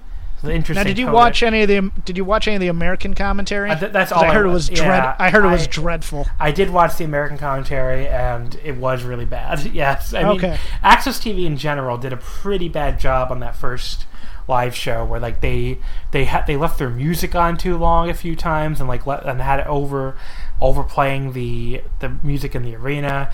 They had some really stupid choices to cut to commercial for that same. They had the same commercial for Sammy Hagar's like road trip that they played like 10 times, and they cut like War Machine just won the titles, and at one point it's like they're raising the belts up like as soon as the ref handed it to them, and it cuts to the Sammy Hagar commercial for like the 10th time. Like that was like okay. The production was pretty bad. I had friends who did a show on Access for a while. I forgot the name of it. It was like one of those Talking Heads VH1 type things. But they'd show like 8 million commercials for him and tweet him. Just like, I'm tired of seeing my friends on commercial breaks. Maybe I'll stop watching Access. The first show, the first show being live on Access, that was a big issue. Like as we went along, it got better, but like it was definitely a problem. The second show was on New Japan World, but interesting enough, it was still like the Access. Like you could tell it was going to be the same broadcast as on the Access version. Like it had the same logos. It still had JR and Barnett, which I didn't expect. I thought it was going to be Kevin Kelly and Cyrus. Right. But it still had JR and Barnett, and they still talk like they were on Access. But then the quote unquote commercial breaks would just be like a few seconds of them cutting back to the ring with JR and Barnett not making not saying anything. But the second night, just because it didn't have to keep cutting away to Sammy Hagar, was a lot better. But I thought from production and some of the production errors, like they didn't have the music playing over the Japanese theme music anymore, so that was good. Or playing over the ring entrance music anymore. So that was an improvement. But yeah, JR and Barnett were pretty terrible the entire weekend. Barnett is okay. Sometimes when he starts randomly talking about how much he wants to bang Trish Stratus. I don't really know that. I don't know what that has to do with anything. Yeah, it makes me not want. It makes me not want to listen to his commentary on the women's tournament coming up for NXT. Well, no, that was Barnett, not JR. Oh, okay. Yeah. So JR was just like he couldn't keep anyone. He couldn't keep people. Like he thought Evil was Bushi at one point, which.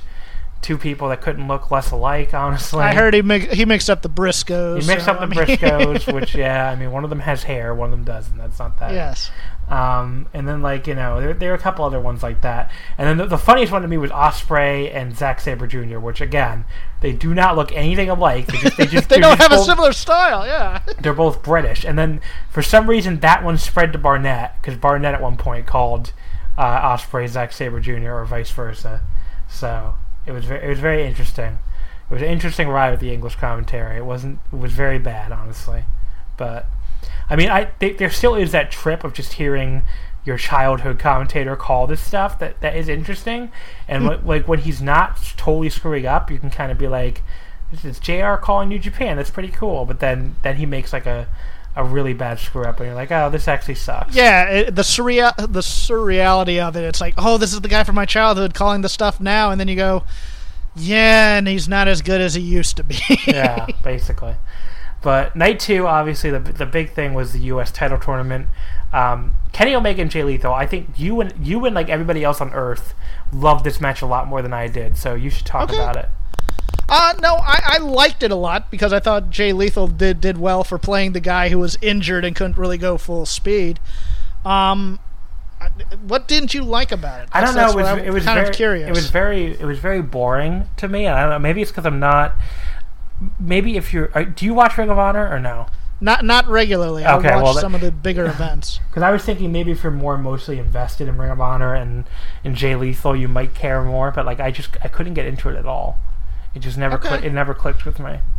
See, I thought Lethal and Omega actually worked kind of well together, and then I read feedback. Oh, you saw Lethal missing all these spots. I was like, okay, maybe I missed something. But I mean, it was one of those things where the match itself was fine, but everybody was so far ahead that Kenny Omega was going to win this match that I think it took a little bit of sauce out of it. Well, I would totally agree with that. And that might be an issue I had, where it almost kind of felt like, well, can Kenny just get through this guy already? Where he's not losing. Which is the opposite of my feelings about Ishii and Zack Sabre Jr. Because I had no idea Ishii was going to go over there. And I thought that was a very good match. And again, I thought, like, I didn't have any idea he was going to win. I thought maybe Zack Sabre, but to see a match where it was very close was a lot. Or you actually were left wondering who was going to win, unlike the last one. So that was good. Yeah, no, and I think Night 2 Ishii was obviously the MVP for me. I just think he was so great in both these matches.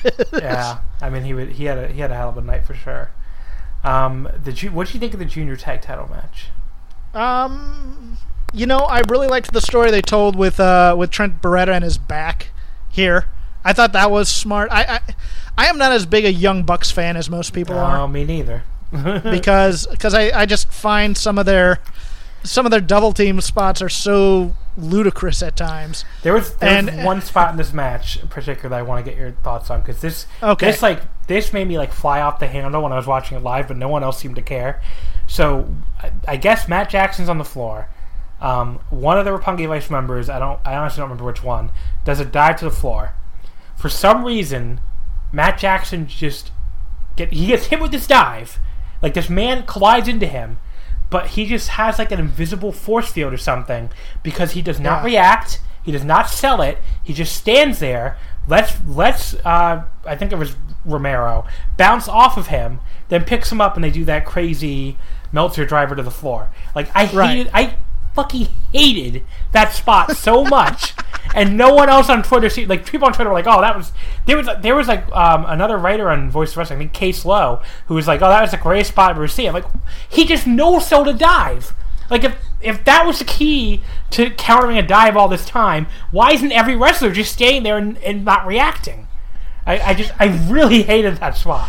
I love this. Yes, bring more of your hate. Come. No, you know what? I have issues anyways with strong style from time to time, because it feels like the damage is just like video. Like, oh, I'll just put another quarter in the video game and get my life bar back, which drives me insane. Like, the things that drive me nuts, like that kind of pile driver would put out a guy for 6 months during my peak fandom as a child, and now you can kick out at 2 after 2 pile drivers, and it drives me insane.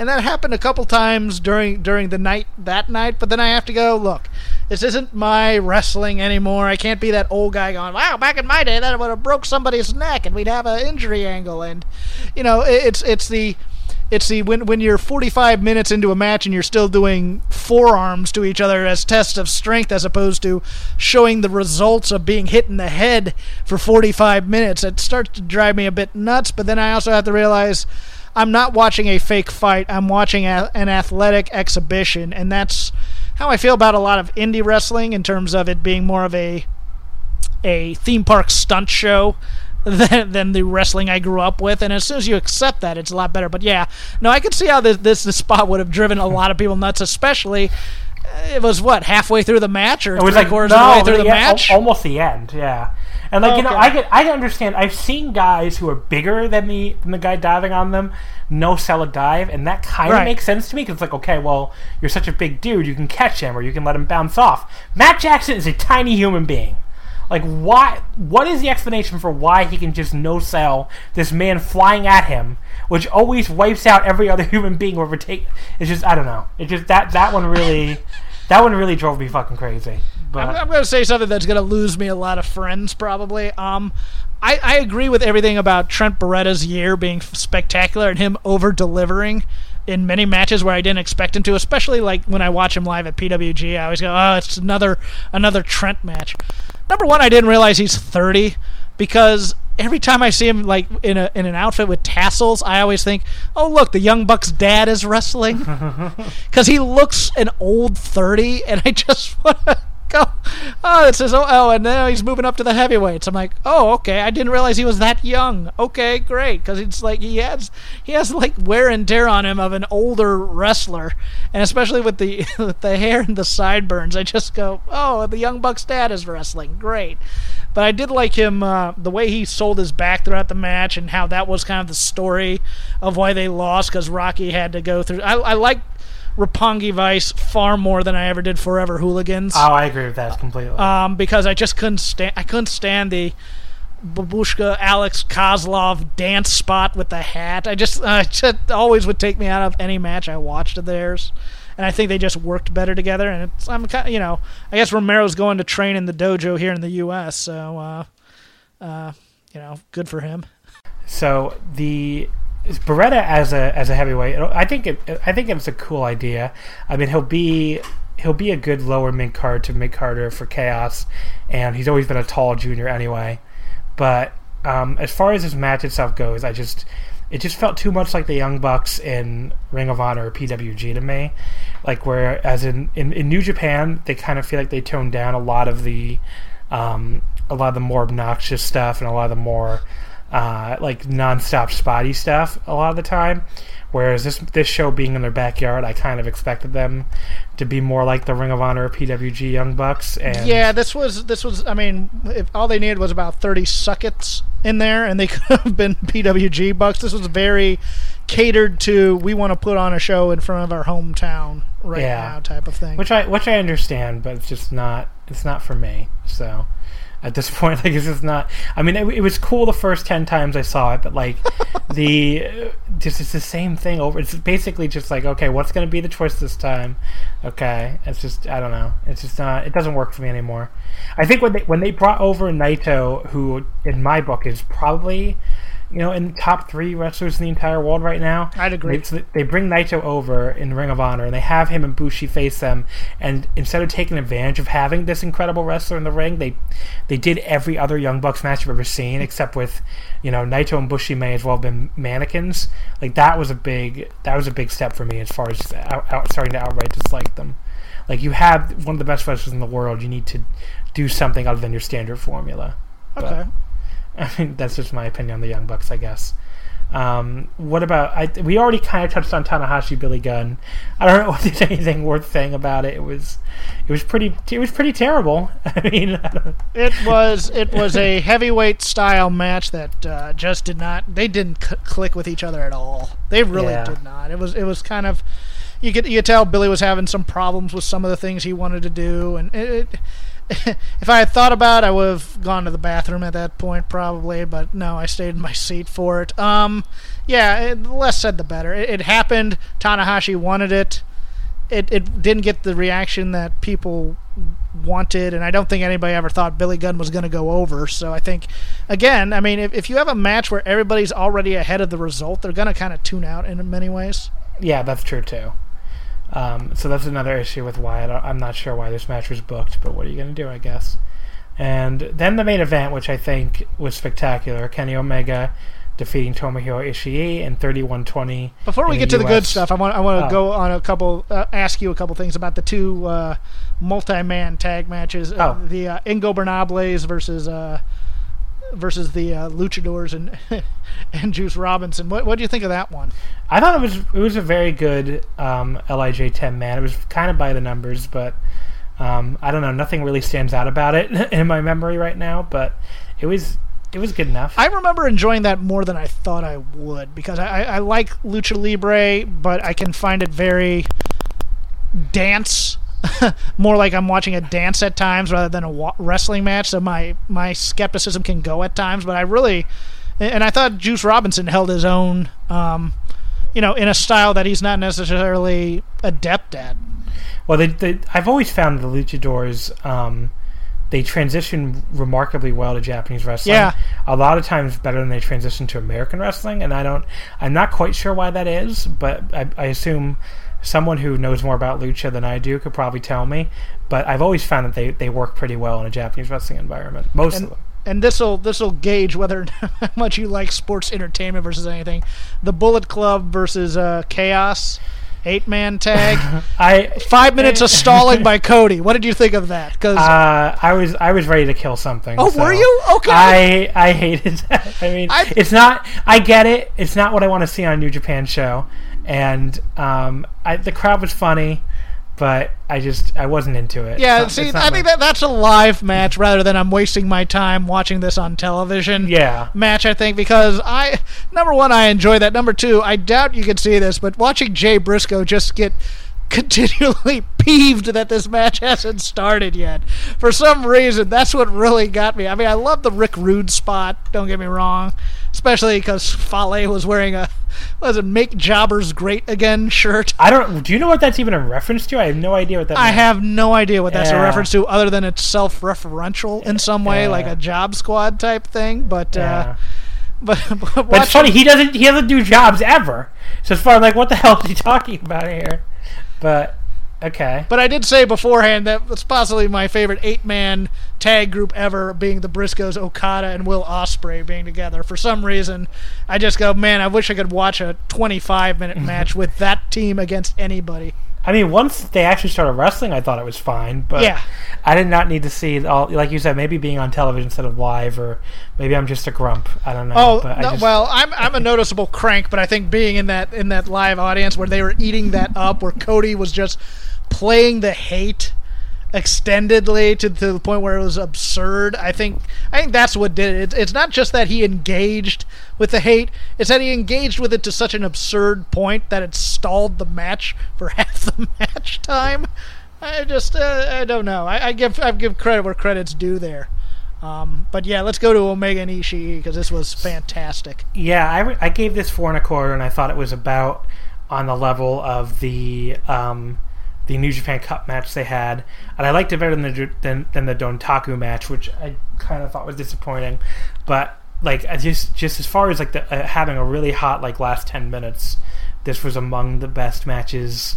I still liked Elgin Omega a little better, but yeah. it was very close. Like this was a really good match. I could see that being a toss-up. I didn't get to see my only issue with this match was in the arena they didn't get it up to the big screen until after that first kind of brawl in the stands. So we're chanting literally, "We can't see this." Clap, clap, clap, clap, clap. And the only other chant that annoyed me all night was the one time we got a "This is awesome" chant, which is the clearing call. But I really, that last 10 minutes of that match, especially the Chekhov's table spot, where that was just like, that's one of those spots where it's almost too insane, where like I'm really concerned for their safety. But it was a very, I mean, first of all, having Ishii bite the top rope to refuse to go down, that's such a perfect spot for him. Mm-hmm. You know, the stone pit bull and everything, and like it made such a great visual. But then the actual bump, like, oh my, that was one of those spots where it's like, I don't know if we really need to be doing that. Like, the match is still going to be a classic match without it. Like, I think what made a classic for me was that last barrage of slaps that Ishii was doing on Omega, where we're already like something like 20 minutes in, 25 minutes in, and he's just chopping the crap out of Omega. And I just go, yes, beat him down more. This is what I like to see. I mean, it does the usual the big indie thing now is the kick out at 1, the roar spot, get a couple moves put on you, and then the finisher getting hit. I kind of winced a bit at that just because I saw that so much during WrestleMania weekend watching the Evolve shows and the WWN shows. That seems like it's almost a trope now of indie wrestling. Yeah, it kind of is. But the reverse Rana hitting him and him no-selling that, I popped huge for. Yeah, that was a great spot. I thought that. And when Ishii is one of the best no-sellers in all of wrestling, where like when he no-sells something, he does it in such a way that you totally buy that he can shrug this off. And I compare that to say Tangaroa who I don't buy it all the time when he no-sells stuff. Yeah, that's a great comparison too, because he just kind of like, sometimes it's like, well, I don't know if you've earned this, buddy. I'm Samoan and I got hit in the head. No. No. He's Tongan actually. Yeah. Oh, Tongan. That's right. Which is funny. You've made that mistake because JR also did that. Damn it. He called him Samoan, and I'm like Tamatonga. Like his name is Tamatonga. Well, no, I was saying Tongaroa. Right, no, but they're both. But yeah, you're right. You're right. I know that. I'm just mad at. Right now, I'm mad at myself for doing that because it's like I know better. It's the same mistake. But then again, when Haku came out, I looked. I go, oh man, look, it's Rikishi up on the top rope, just because it's like he looked bigger than I remember him. I was just like, oh man. So, but I knew that Haku comes out with them sometimes. I should have known better. That's one to beat myself up over. But he earns his no-sells just by. I just love the thought that this guy has no neck and people try and work the head spots on him. Exactly. That's a great point too.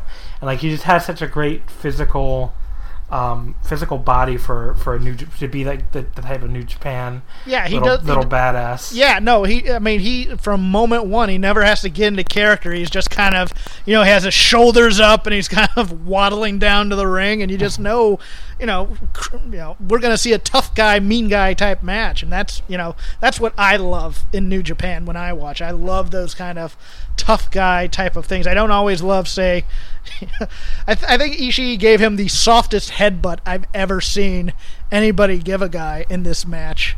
Or no, that was during the Sabre match. The Sabre match, he basically just kind of lightly tapped his forehead to him. I go, that's the lightest headbutt I think I'll ever see in New Japan. But yeah, the forearm shots, I liked that he sold his arm throughout too. Every time he hit the guy, he just kind of shook it off and kept that going throughout the match. But yeah, so it was a fantastic match. Omega, he seems like a good choice to win the U.S. title. I mean, if you want people to take the belt seriously, it seems like the guy to put it on. Going in, did you think that was going to happen? No, I had Elgin winning, I think. Okay. I wasn't sure because it feels like one of those moves where they've been playing up that Naito was saying that this is such a superfluous belt anyways because of the Intercontinental title. He said he was going to throw it in the Pacific Ocean, which we won. Yeah. Which would have been... I kind of wish he had gone all the way... Like, my finals, I had Elgin Naito because I thought it would have been great if Naito went all the way to the finals, threatening to dump this fucking belt in the Pacific Ocean if he won, and then Elgin kind of had to save the belt from destruction. I just think unless they're going to make it a North American only defended in the, like, say, Ring of Honor type of thing. I mean, with the Never title and the Never 6-man, we're almost getting to oversaturation of belts where everybody's going to have a title of some. I think we're already there actually, but yeah, I mean, I think that's part of Kenny's issue. He's going to have to try to find a way to make the belt special, and I think one way might be just having it be defended less, like almost being kind of like a trophy title until.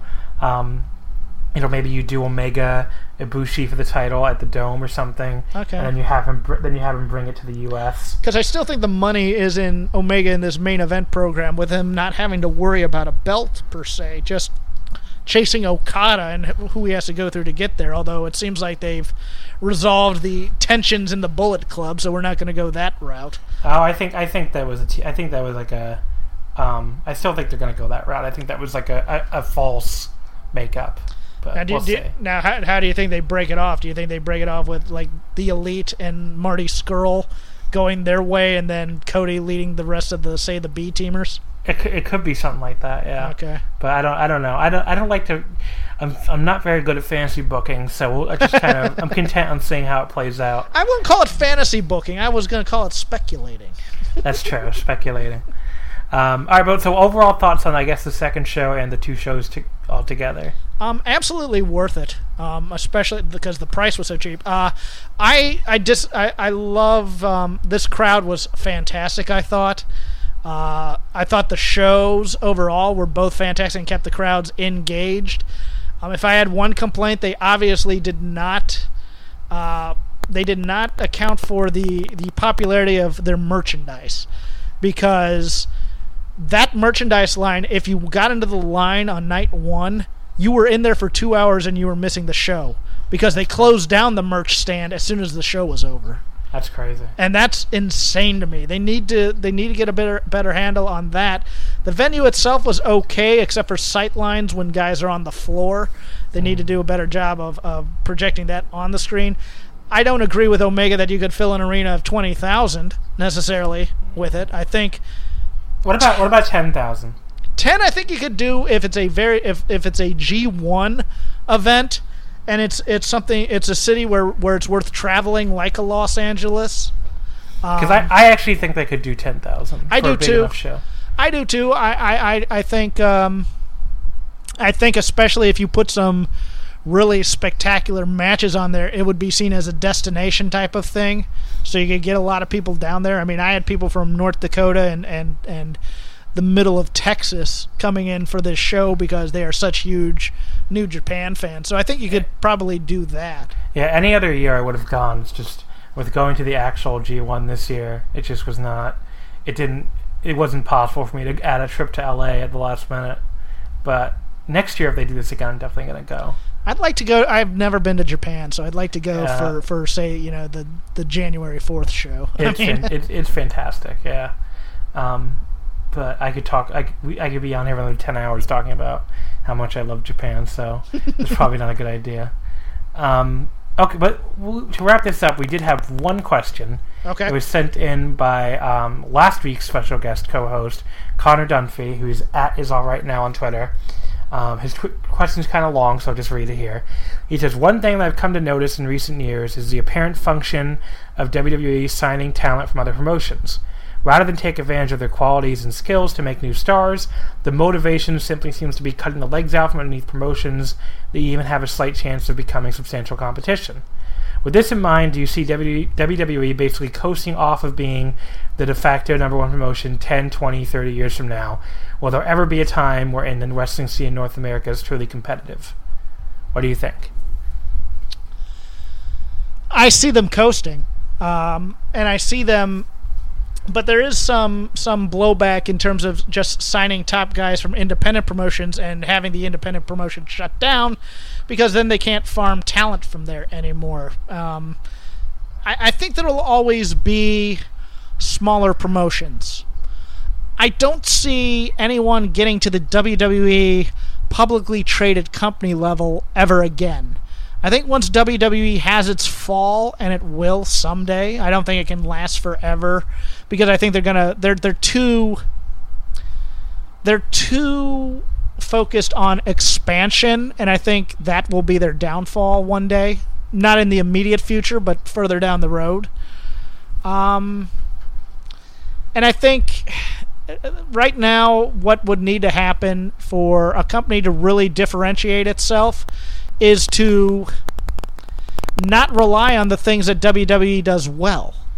And I think too much of that happens on the indies and in smaller promotions, that they want to present it with the same kind of quality, production quality, and the same kind of, for lack of a better term, scripting as a WWE program, so they come off as a knockoff product, and all these creative guys who they hire are people from WWE, so that's what you're going to get. You'd really have to take a look at the history of wrestling and kind of craft a promotion that does things that the WWE does not do terribly well, and really focus on that to even get in that conversation. So my answer to this is, I think WWE is the definition of a paper tiger, where I think if another company ever decided, if a company like Turner decided they were going to get behind a wrestling promotion or make their own wrestling promotion today, like they did in the 90s, I think WWE would have almost no chance to compete with that, because I think they would, they would be able to compete with it from a brand loyalty standpoint and from a standpoint of being the one that everybody knows. But if you have like a real media conglomerate get behind a wrestling promotion that's booked correctly, I think they would be bigger than WWE within like a decade. I don't, because I've watched it twice. I watched when the Crockett's tried to compete against him, and I watched it when Turner tried to compete against. I think if you went one-on-one, sure, but I think Vince would do things like, if you decide as a promotion to go on the road, I think he'd make deals with, if he were still alive when this happened, I think he'd be making deals with which he might not be. But I think that company would still have that same kind of cutthroat. We'll make personal deals with these arenas and these areas. I mean, kind of like how they tried to shut down all these indie groups playing during WrestleMania until they finally decide, hey, we can use this to our advantage. The only thing, I mean, I just think that when WWF took out Turner and took out Crockett, I think they were in a much stronger position than they are in now. So I don't know. I think nowadays they would have to get to that level of craftiness to fend off a true challenger. So to me the question is, are we ever going to see a real challenger again? And that's the question, not so much whether or not, that's a bigger thing than whether or not WWE can hold on. I think we will, and I think they will eventually overtake them. But I think could be wishful thinking. I think you're going to need out-of-the-box thinkers combined with people who actually know the wrestling industry, and the problem is the people that they listen to in the wrestling industry have some bad instincts. It would depend on who they were listening to. Yeah. I mean, obviously nobody can predict the future, but that's my prediction is 30 years from now,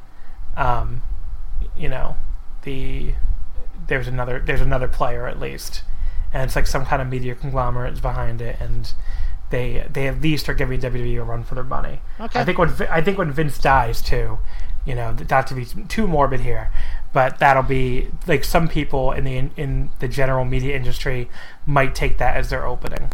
I don't think there'll be a national competitor like that, but I do think that we will see a time where kind of your locals or at least smaller promotions are much stronger as a group, and they may combine to go after them. Yeah. And then his other question was, what's our favorite dumb FCW/NXT name? I had to go Tyler Rex. I always that's such a stupid name, and it's just so bad. I've always loved that one. So Tyler Rex is my answer. If we're going with the absolute worst, it's a tie for me, I think, between Husky Harris.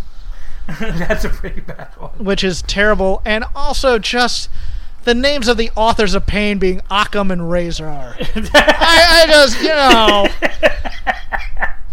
I totally forgot about that one. I just went, and I like the thought behind it, but it's just too clever by half.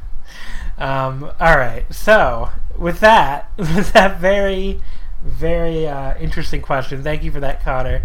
We will wrap up another episode, the second episode of Wrestling Omakase. Thank you, Jeff, for coming on. This was a lot of fun. And thank you all the listeners who especially gave us a shot last week, well beyond what I expected. So, if you hopefully are still with us, you can follow us on Twitter at WrestleOmakase. It's OMAKASE. You can email us questions, wrestlingomakase@gmail.com. And next week's episode, we are bringing on 2 guests instead of 1, so 2 for the price of 1. We are having on Drew Wardlow, I'm probably pronouncing that wrong, so I apologize, Drew, from Burning Spirits, and Dylan Justin from Voice of Wrestling. Oh, nice. And the theme of next week is going to be a crash course to Japanese wrestling. So, we are going to cover everything except New Japan, because we're assuming everybody knows New Japan by now. And we are going to try to talk about the rosters of each promotion, what makes them special, where you can watch them, the champions, like just every basic fact about each promotion, our thoughts on them, and whether or not we recommend them to you based on what type of wrestling fan you are. So I'm excited about this concept. I think it'll be a really cool concept for people who only watch New Japan or maybe don't even watch New Japan, to give you a chance to get into a lot more promotions. So definitely check that out next week. Our Japanese wrestling, our Japanese wrestling crash course, our Japanese wrestling course into getting into Japanese wrestling. So that's next week's episode. And until then, thank you for listening. Jeff, do you have anything you want to plug other than Shake Them Ropes? You can follow me at CrapGame13. I also do the post-game show live at Fightful Wrestle. Awesome. So thanks again to Jeff for coming. Thanks for you to listening, and we'll see you next time. In a world of 1 million Wrestling Podcast, there is a new shining star with great interviews, analysis, music, and me, Matt Kuhn, on total engagement. Go to any podcast platform to listen today.